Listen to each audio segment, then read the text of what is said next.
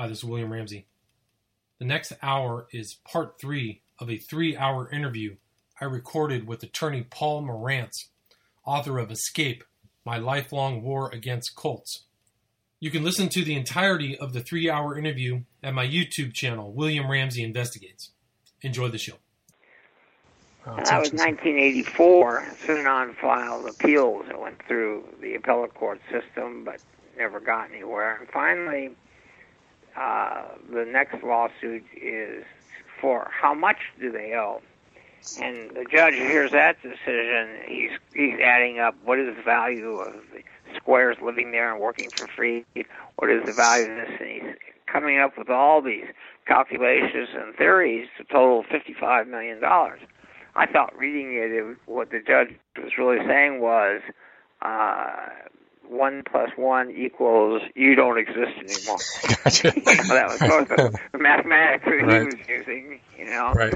And so Synanon appealed that and lost. And in 1991, 13 years after the rattlesnake, the doors of Synanon closed. Wow. That was it. But that wasn't the last time you had heard, or you heard or seen Dieterich, right? Because you met him face to face, correct? Yes. Do you want to talk about that a little bit? Well, yeah, it's actually in both my books, but it was there was this rancher in Visalia, November of 1977. I remember when it happened because I got involved in June of 77. So when this story trickled down to me, it was really scary. Ron Eitzen was a 50-year-old something sort of redneck type, cowboy living in Visalia, driving a truck, to work and everything. And he had his 3 kids and his wife lived up in the Badger Mountains. He almost gets in a road accident with some Synanon people, and some words are exchanged. And he goes on a fishing trip while Synanon is taking witnesses in the car and driving onto people's farms looking for who this guy is. There are several encounters where guns were pointed at each other. And Dave Gilmore was bragging his mouth around to help us find this guy. We're going to beat him up. And if you ever have anyone bothering us and you want to beat up, let us know. Talk that was going on. And finally, somebody sees Eitzen's wife and recognizes her. And there's a big chase scene. And she makes it back to her place and calls the sheriff. And when Eitzen comes back, he calls and gets Doug Robeson on the phone and says, what's going on? And he said, we have a lot of people in here angry and mad. And I says, I'll call you back. And he calls him back, and it was tape recorded. And in the tape recording, Robeson says that we'll forget it if you apologize. And he says, I didn't do anything wrong. I'm not going to apologize. And he says, well, I warned you. I'm not going to argue with you. That was your warning, And at 12 midnight that night, they came to the ranch, and they held his family at gunpoint. His son, Jeffrey, I think, was 15. His oldest son took away his rifle, and Eitzen finally surrendered his because they had guns pointing at his family. And then they ordered the family back in the house, and then about 4 of them with rifle butts began stomping on Eitzen and said, we're going to kill you. Somebody says, the cops, figuring that his wife had called the sheriff, they said, we probably should get out of here. And he lived. He was in the hospital for a long time, and he actually shared with the guy knew about punks. It was around the same. Or not Uber punks, but he shared it with 2 kids who I think they beat up at a fire station in the hospital. So now it's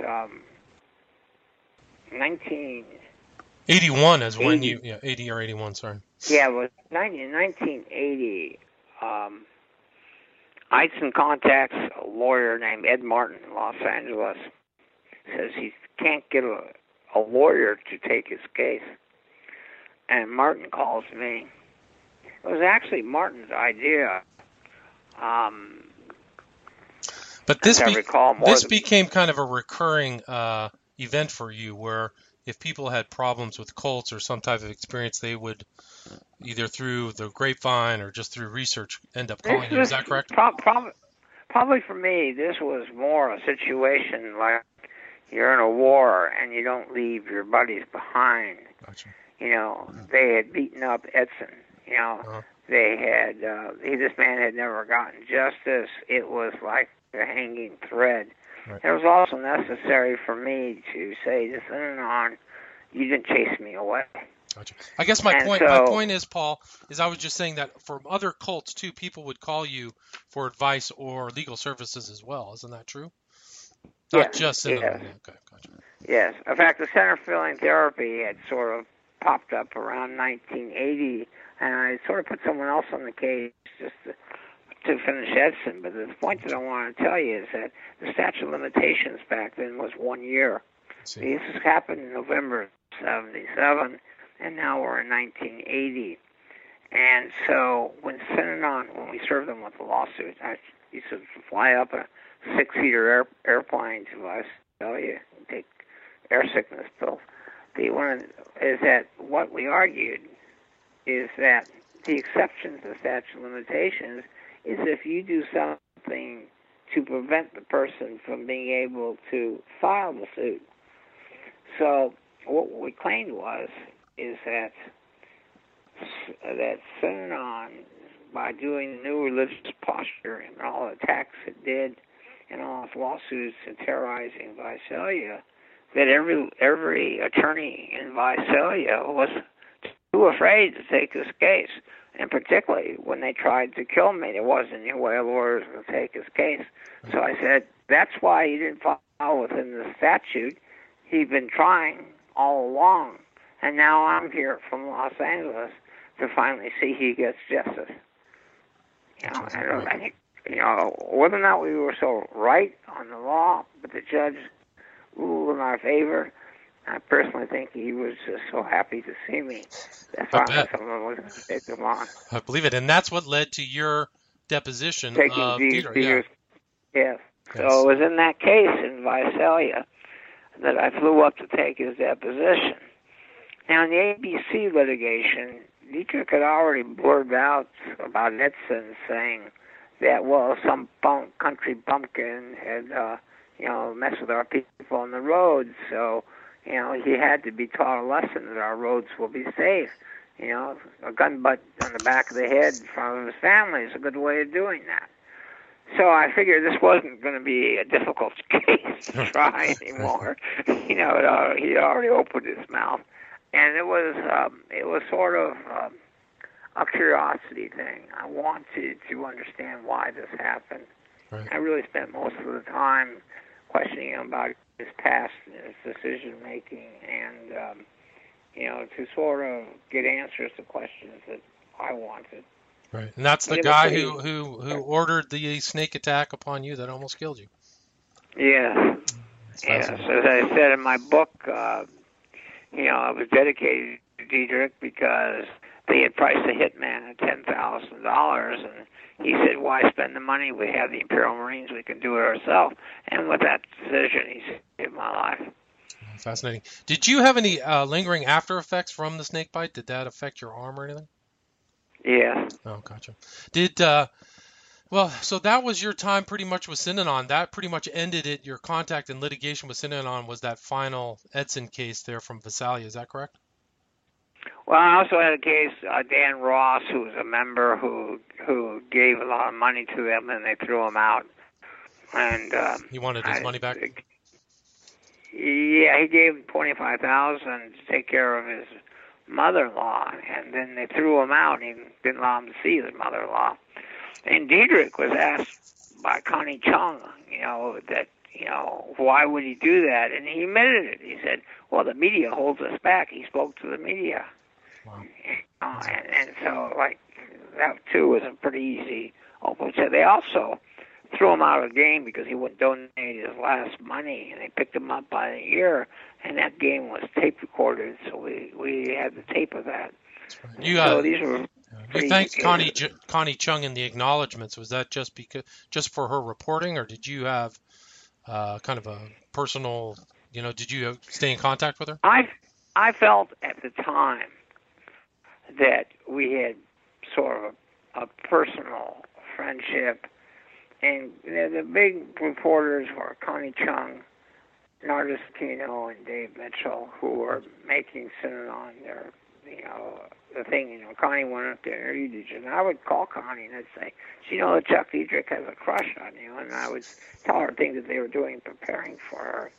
And of course, I think I kind of liked that I could be at a party somewhere, and I'd say, watch this, and I'd, take a phone and dial, CBS, and I'd say, newsroom, please, and I said, Connie Chung, it's Paul Morantz.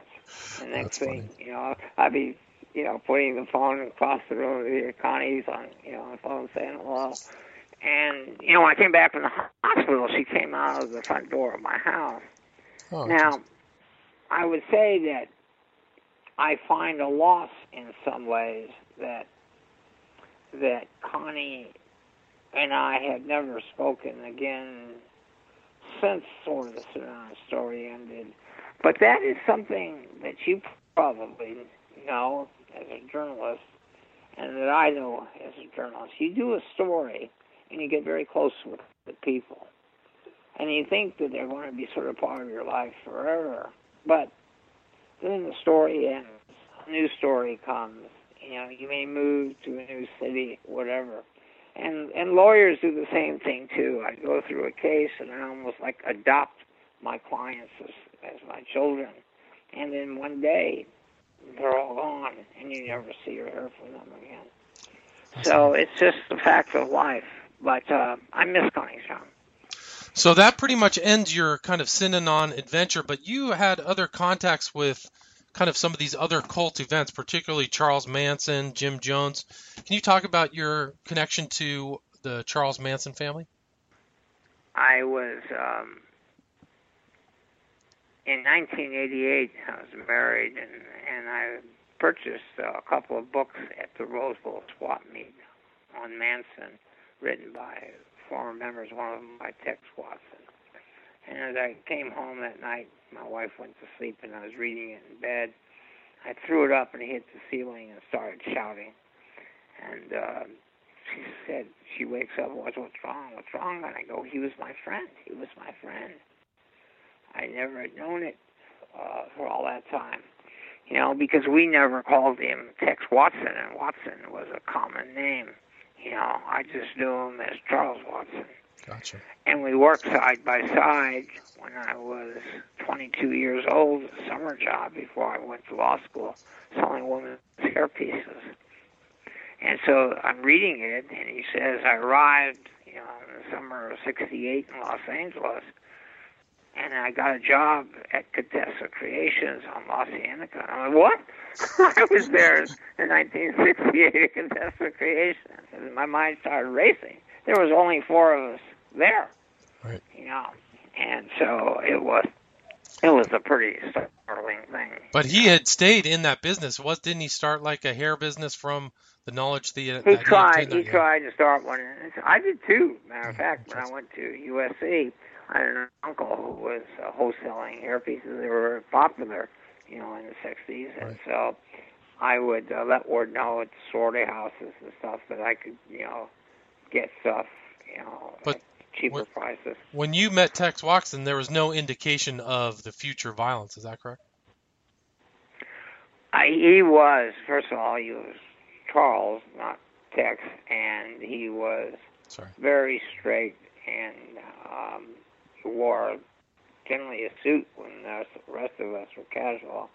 He was taken to some parties. A lot of the girls would invite us to parties, and because we were basically selling, women, and he would be very quiet. Interesting. It was like trying to, wake him up. Hey, you're in Los Angeles now. Have fun. He hadn't adapted. He was still kind of the Texas guy.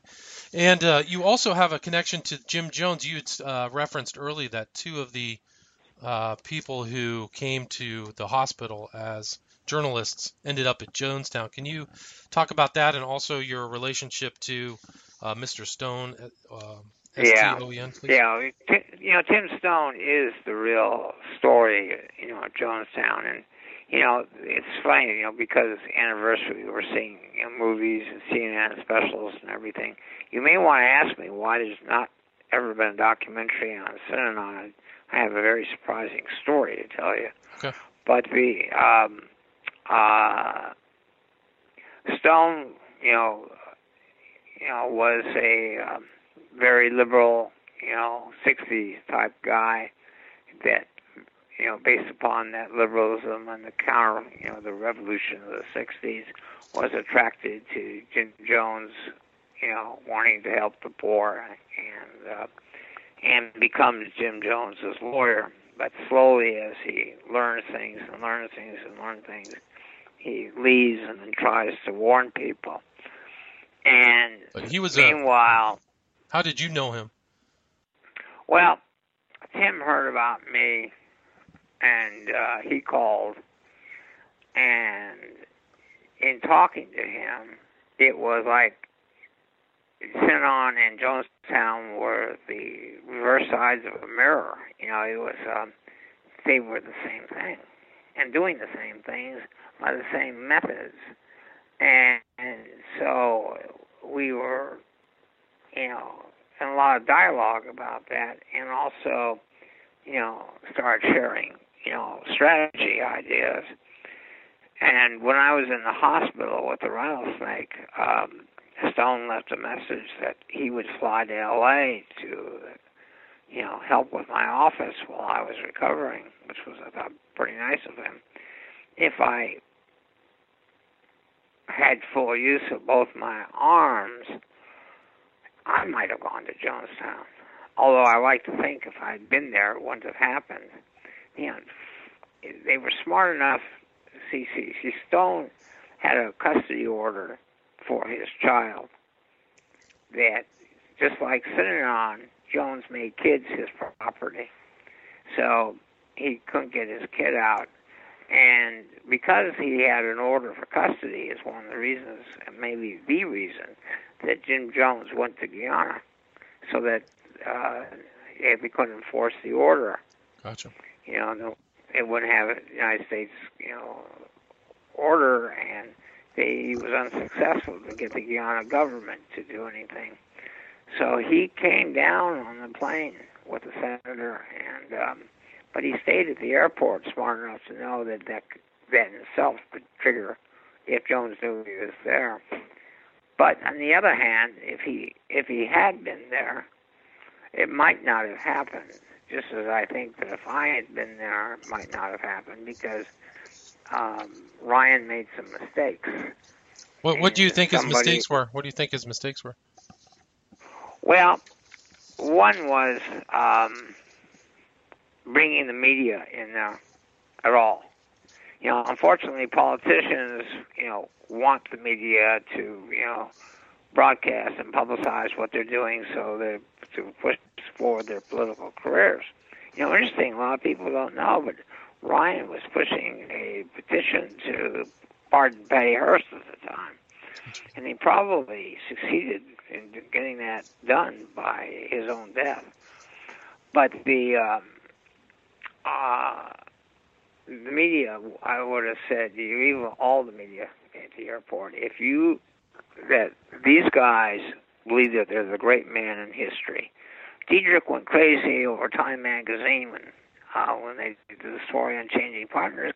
He expected to be Man of the Year, Time Man of the Year. He had people working to nominate him for a Nobel Prize. The reason he tape recorded, the reason Jim Jones tape recorded, the reason Richard Nixon tape recorded, is that they all wanted to preserve it for history because they were the great men. So once you bring the media in there, you're saying to him, you're going to be unveiled. We're here to, to let the world know. And so that was the first mistake. the second mistake is that when people asked to leave, when they were leaving, is they went to Jones and told him. That was the second mistake. What you would want to do is just tell the people, leave, walk out, just go for walks and we'll go in advance. We'll meet you at the airport or something like that. But once you tell them that people are going to leave, and they're going to leave with the media, they know what the stories are going to be from those people. Right. And that the jig is up. Right. And that's what made Jones panic, yeah. Yeah, that's what made Jones panic. And I knew enough at that time. I mean, the one that I really could have stopped was Waco. I mean, I was pretty angry when Waco happened because up until that point, if anything happened, the media contacted me, government contacted me, and my opinion was always asked. And Waco was the point where I sort of realized I was sort of forgotten. A new generation of media, new sets of politicians. But God, it's like if there was anything I could have ever saved, I could have stopped Waco. Yeah, it's too bad. I mean, it's almost like the same type of dynamic. People show up, people panic, then it goes wrong. If you surround just like with Jonestown, once the jig was up, he went down and took everyone with him. Right. And that's what Hitler did. That's right. what Applegate does later. It's Koresh, all history. Yeah. So with Koresh, it was like, hey, you surround them. That's what's going to happen. That's what the SLA did in Los Angeles.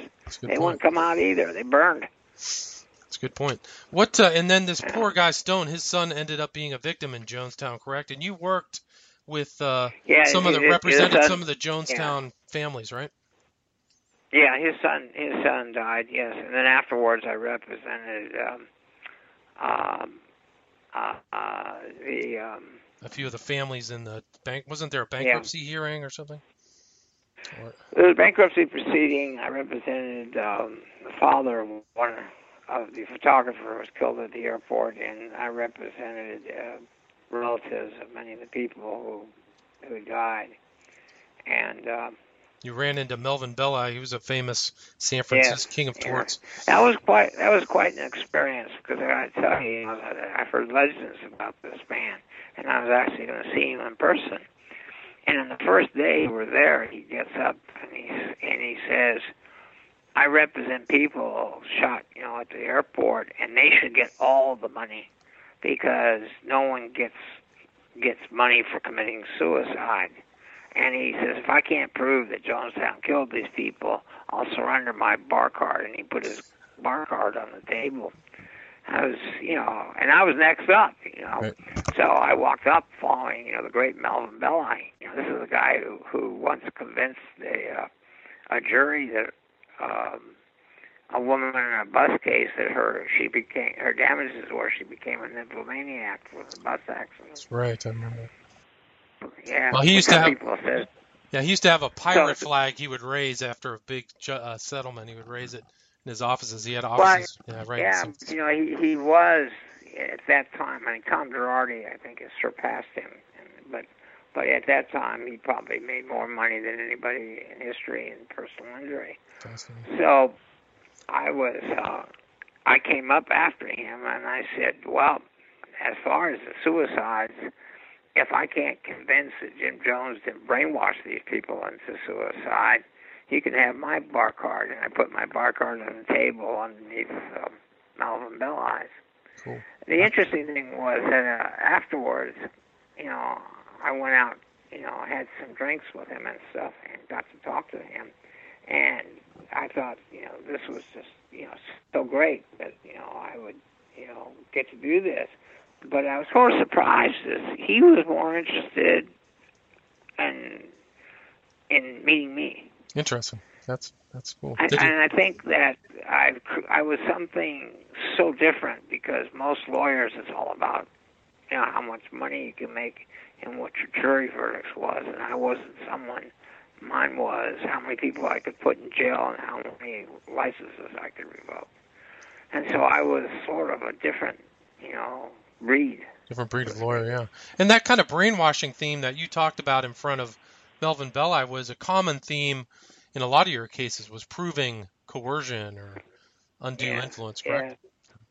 Yeah, and I should say that the big thing was that Dr. Robert J. Lifton wrote this book, The Psychology of Totalism, from studying the prisoner of war in Korea, and I read it.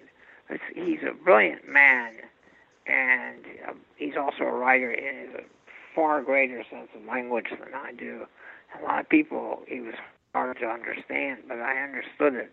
I understood what he was saying, and that totalism, brainwashing, he explained, presented one of the great dangers to mankind.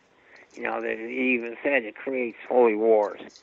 And, of course, Synanon called their thing the holy war. And, of course, today we deal with ISIS and everything. And it was, if you read his book and everything, or read my book, you sort of understand it. Well, you definitely cover the second book with Ted Patrick's Let Our Children Go, the kidnapper programmer, and that told me the story of what was going on in the United States currently in the 70s. And when I read Patrick's book, while I did not necessarily agree with his methods, I remember just saying, I'm in. I'm in for the long haul. Well, I mean, your book, Escape: My Lifelong War Against Cults, definitely proves that. You also cover so many other elements of totalism of these groups, such as the Rajneesh, Moonies. You talk about L. Ron Hubbard, and some other groups. You left out Werner Erhard. And Est, right? That's correct. So yes. You definitely covered. I thought he was the worst and the most dangerous and had the most long-lasting effects on society. Why do you say that? Well, you had the 60s, which was basically, we're going to make the world right, we're going to undo, racism, we're going to give women's rights, gay rights, we're going to end the Vietnam War, it's peace, love, generation. And Erhard comes along with the self-help group that he's a great salesman and promotion, and that uses the sort of what I call a version of the Synanon trip to break people down, attack them like you heard on that tape. You're an asshole, you're this and that, and you're nothing, and be torn apart, and to be, just like in Synanon, to be kept up very late so that you dissipate. You lose your ego, so to speak. And of course, if you pay $350, you're halfway there before you go in because you want your money's worth. You don't want to say I didn't get it. Right. And while Scientology or Synanon or Rajneesh or Jonestown have a campsite, and people, it's limited in number. Erhard sought to emphasize the world. And in all the others, I never really cared about their philosophy, so to speak. It was a question of brainwashing and control. But in Est, its philosophy was anti-golden rule, in my opinion. Take from others and take from them first. Right. It was all right to be selfish. It was, you're the controller of your universe, and if you stole from somebody, it was their fault that they let you steal from them. And it was all right to do whatever makes you happy, to get past the mind. There's no right, there's no wrong. And he actually went as far as people that want to right wrongs are just wasting time. Well, I took that kind of personally, but I saw the world change at that point. S was highly popular, and it was having an effect on, finally by the 70s, where, we changed from hippies to yuppies, and into 80s, greed is good. And to me, it all sort of stems back starts with S. Interesting. But somewhat was, greed's okay. Get what you want, and nothing really matters. Now, it was the perfect thing for Earhart, because here's a guy who abandons his wife and 4 kids at the age of 24 and hops on a plane with another woman, changes his name to Warner Earhart, in a stolen car makes his way out west, and only reunites with his original family when he's becoming so famous that he knows he's going to be spotted and recognized, that they'll find him. So he has to go back and then say, well, you can all be rich, come out to Los Angeles, How long did he last for? Is he still in? Didn't he rebrand and become something? S became Landmark Foundation or something, right? Yeah. Yes, after he split to Europe, after the 60 Minutes show and the allegations were made that he was brainwashing, abused his son and one sister, although I thought it's rather skimpy evidence, accused him of sex with one of her sisters, but. I don't think it's functioning as it once did back then. I mean, it was definitely. I remember. Well, I think there was a bigger discovery out of the success of Landmark, and that is that, and followed by another guy, Ed Sieg, a guy who broke away from S and involved his own group, and I, of course, ended up suing that one too, because he was having sex with all the women. And I alleged that it was a form of psychotherapy, so therefore he can't do that. But when you went from S to Landmark, what is sort of sad is that, and you sort of see it now, even some more apparent, is that you really don't need to brainwash. You don't really need to do that attack therapy that Synanon did, that S did, and the Rajneesh did. It's like, just get up there and say nonsense. Gotcha. And emotional things, and people will cheer, and there'll be a group attachment. You don't have to do all this stuff. And I think Landmark was sort of one of the first times that you sort of saw that. Yeah, and I remember you wrote in your book that there's a pool of people looking for that kind of self-actualization. So these guys can just get a different group of people every time with, every generation or different area. Right. So I thought that was an interesting observation. They all move on. Now, you understand that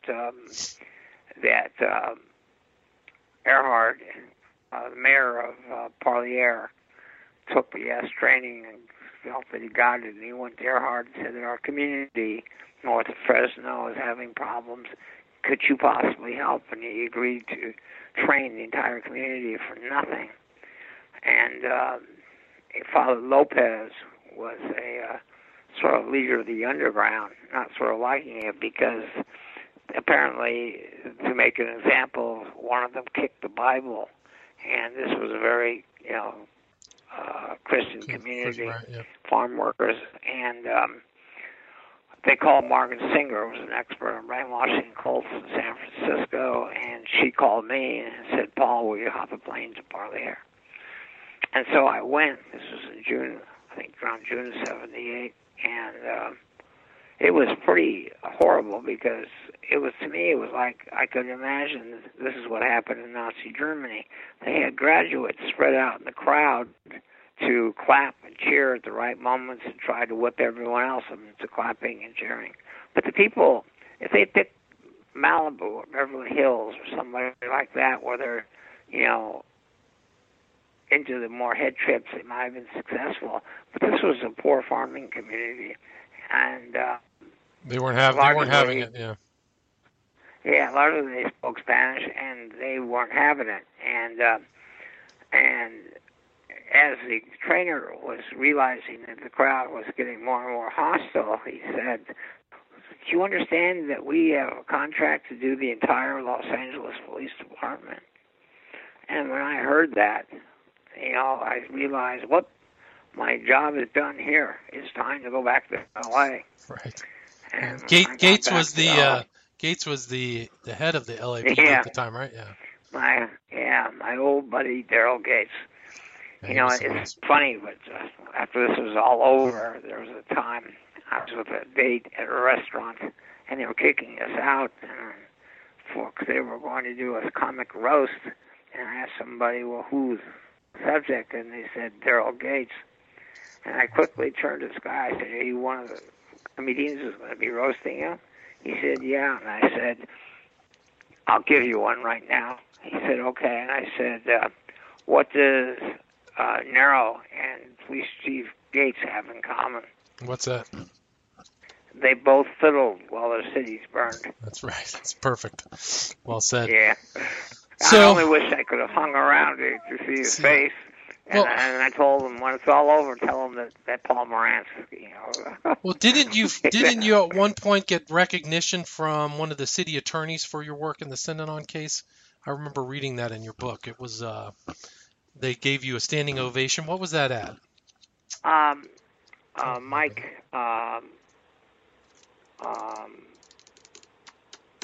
who was one of the attorneys representing was retiring. And I was invited, and Vandekamp was sort of the MC of it. And Vandekamp went on to be Attorney General, President of the State Bar, and he ran for governor, but he didn't win. And he said that he started recounting Mike Carroll's career, and that and he said probably the biggest case was the prosecution centered on Chuck Dudrick. And he says, and Paul Morantz is here with us today. And at that point, I got a standing ovation. And I really was surprised. I just really was. I remember later the current Attorney General came over to meet me and shake my hand. And then when Mike finally spoke, he said the thing he'll remember most about the office was the courage of Paul Morantz. Wow, that's amazing. How many years later after Synanon, the Synanon case? It was 2000. It was 2000. It was back. So 9 years after they were gone, it was, I guess, 22 years after the state. In 2013, Santa Monica gave me a plaque. Cool. But I never received much from Los Angeles or much of anything. About 4 times the movie was almost made, twice green lighted, but for very, very different reasons. Well, you were going to say, why hasn't a documentary been made about the why not? I've been approached 6-7 times for documentaries. Of course, now the guy who's making it is actually from England. But here's the thing: 1972, the San Francisco Chronicle does a story on Synanon, calling it the racket of the century. Pretty accurate story. The idea of it was it wasn't any drug rehab, and it was all going into hot tubs and lifestyle. And Synanon, at that point, actually formed their legal department, and Dan Garrett and Garfield, as a result and a reaction to that.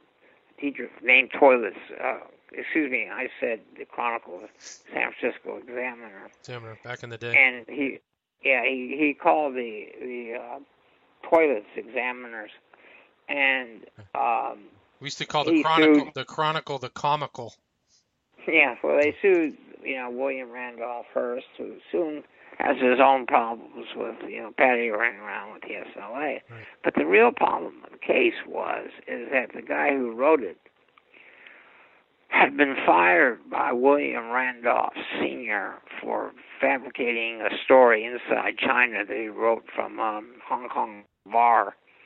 And later he had spent time in prison on fraud. And somehow William Randolph Jr. hires him back. And it turns out he's only got one source, and this is really not a good situation for the examiner. To make things worse, the examiner lawyers apparently hire some ex-Synanon people to burglarize Synanon and steal some tapes, and they get caught and prosecuted and found guilty. And so at this point, there's a settlement for $600,000, which Synanon claimed at that time. I think it was 76, when they said it was the highest libel settlement in the United States. It was put in the Guinness Book of Records. I remember that the next year when I came into it, and I called lawyers for examiner, they wouldn't even speak to me. But they said, good luck. Wow. That's, they wished me good luck, but they wouldn't even speak to me. When the rattlesnake happened, the examiner wouldn't even print stories. They were so afraid. They were so afraid. So then they put a wire story on it, and then when Synanon sent them a letter, they wrote a retraction. And now, January of 1978, Synanon purchases $65,000 worth of weapons from Martel Gun Shop in San Francisco. KGO, which is an ABC affiliate, goes on the air to make the announcement. They look for something on the backdrop for the story, and they find a picture of a man holding a rifle. So they put the Synanon logo on top of that, and that's the backdrop. Good evening, ladies and gentlemen. Today, Synanon, the drug rehab, has purchased $65,000 weapons from a San Francisco gun shop. The problem is that the man in the photo was Lee Harvey Oswald. Oh my gosh! So they used his picture from the JFK assassination. Yeah. Oh jeez. So Synanon sues, and they buy stock in ABC, and they send members in ABC shareholder meeting and ask them what protection does their wives have, and names them by name, and a hush went over the room, and the heads of ABC told their lawyers, go get them. Well, Chris Brown, real name, and Bob Friendland, like Lawler and Hertz, which is two great lawyers, and they worked super hard. They were the ones who came up with the memos. Garfield wrote a letter to Doug Robeson saying these memos on our violent encounters could be used against us. Gather them all up throughout the foundation and bring them to the legal department, and we'll claim attorney-client privilege, and no one will ever get them. And Robeson writes, it's been done. So Synanon thought they cleaned their records.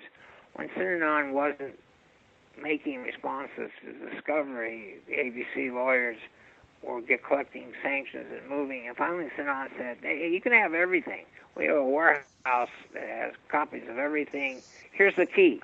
Go have a ball. And they thought it was clean, but they hired people who went in there, and they microfilmed everything, and then they had people hired at night to watch it, and all of a sudden a memo would come up, and they'd say, take them down the basement and give them a lesson in manners, Right. Another one would say, prepare to go out and do missions that you might die. It was, so they had everything, and that helped, it was like. But Synanon had thought they had scrubbed it. They hired somebody, but they didn't do a thorough job. Yeah, they thought they scrubbed it. Yeah. In fact, that's the old thing. As Dietrich used to say that his problem was he had dope fiend labor, and they only had 4 fingers. They couldn't do anything right. And, he turned out to be, correct, right? It was correct. Correct. He thought he was good. So ABC is sort of the unsung hero at this time.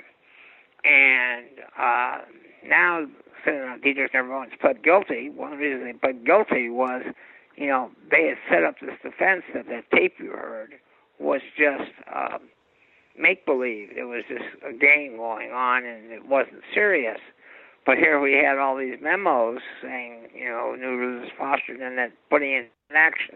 And so they were opening the door that all this stuff would come in.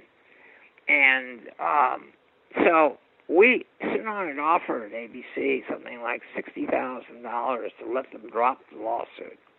I used to say the only guy who had a good lawsuit was Lee Harvey Oswald if he was alive. But the trial goes on, and Synanon is delaying and running up the bill.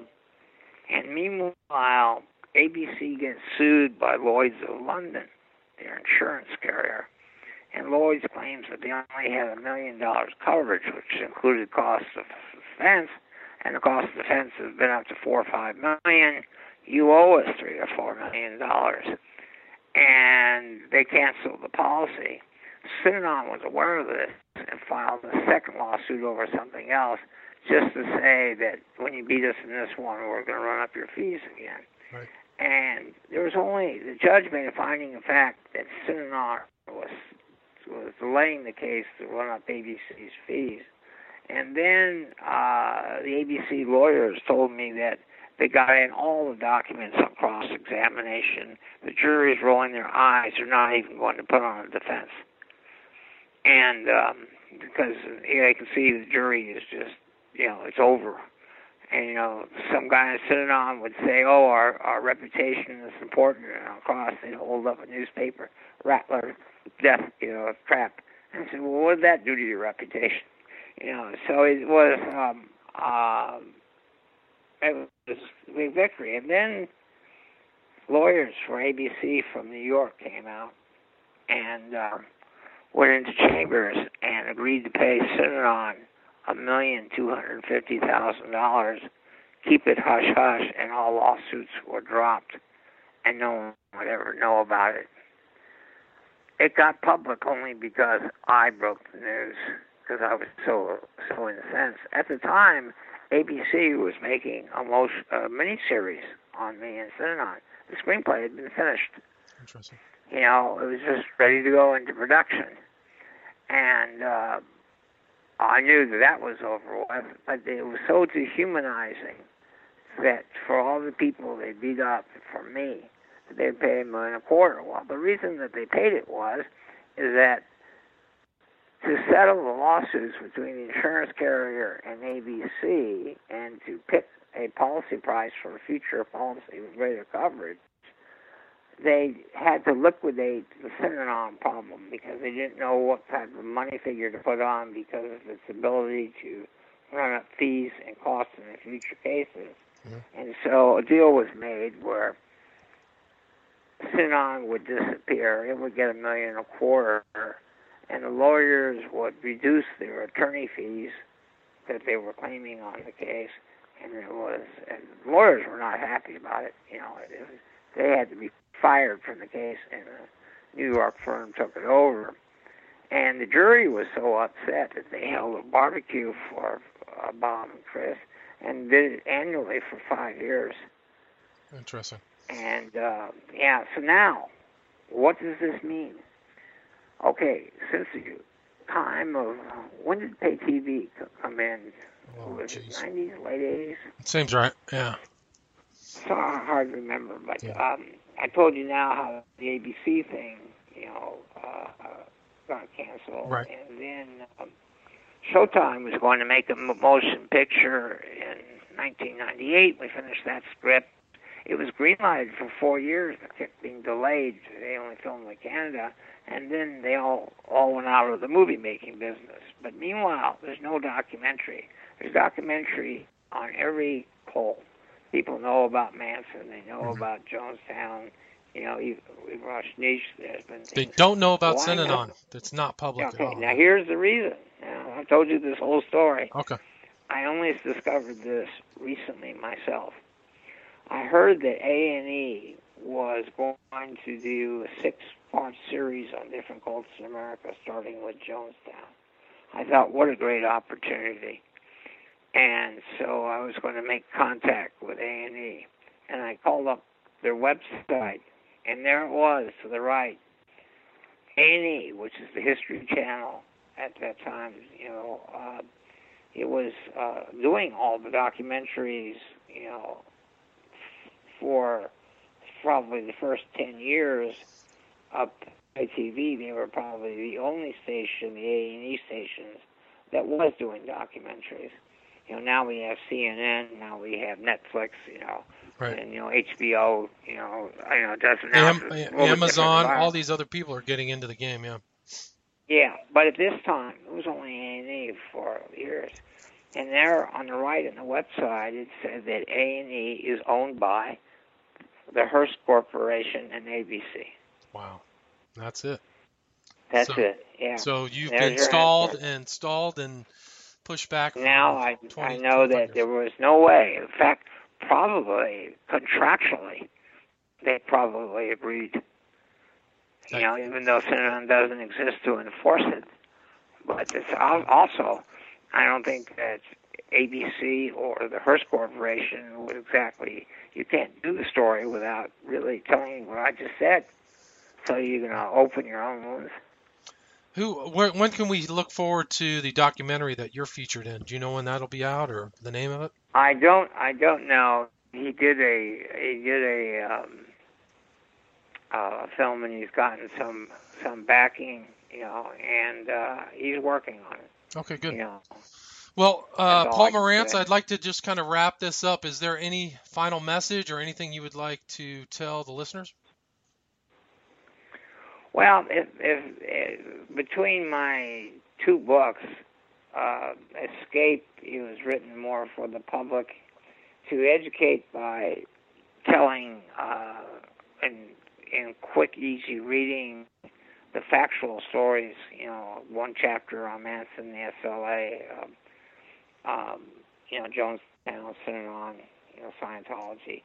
That without lecturing, without saying the commonalities are, is that you, by just being entertained by these stories, will see the similarities and you'll get it. It's without being sort of lectured to. And it was written to be entertaining. My other book, I've actually gotten the greatest responses from, which is Synanon people who say that it's ironic that the man who fought and brought them down has written the best book on Synanon, From Miracle to Madness. But it's 670 pages, and it starts in 1913. And so it makes you experience Synanon from its early glory days to the end, and you go through the changes with it. It isn't for everybody because, I think we're in what we call the Twitter generation. People are used to, things in a paragraph or two. Right. But for someone who really wants to understand human behavior, or to see Animal Farm or 1984 really in detail and effect and how it occurred, I think it's a classic book that.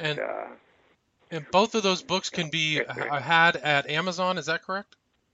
Yeah. And do you have a personal website where people can get copies? No, okay. I don't. But I do have a personal website that gives. What is that? It's paulmarantz.com, and there are, the lots of chapters on Synanon and their early forms are on there, and stories about all my other cases are on there. But they're long, and it's actually better to get the books because it's less reading. It's shorter, Well, I can testify that Escape, My Lifelong War Against the Cults is an excellent book. I read the whole thing, so kudos to you for writing that. And your other book is The True Story of Charles Dieterich and Synanon by Paul Marantz, From Miracle to Madness. So those can be had on Amazon and www.paulmarantz.com. Paul, thank you so much. We talked for a long time. Now we just made 3 hours, so you're my longest interview I've ever done. Really? Well, the question is how many people will be asleep for 3 hours? I don't know. My listeners have long long attention spans. They're not fully Twitter generationalized. They actually listen to these things. People put them on and drive or listen to them at work. So you never know. You can see. Well, it was interesting. Thank you very Paul, much. Thank you. God bless. Have a great day. Hi, this is William Ramsey. The preceding hour was the third hour of a 3-hour interview with attorney Paul Marantz. The entirety of the interview can be found at my YouTube channel, William Ramsey Investigates. You can also find his books on Amazon and at his website, www.paulmarantz.com. PaulMorantz.com. Thank you. Have a great day.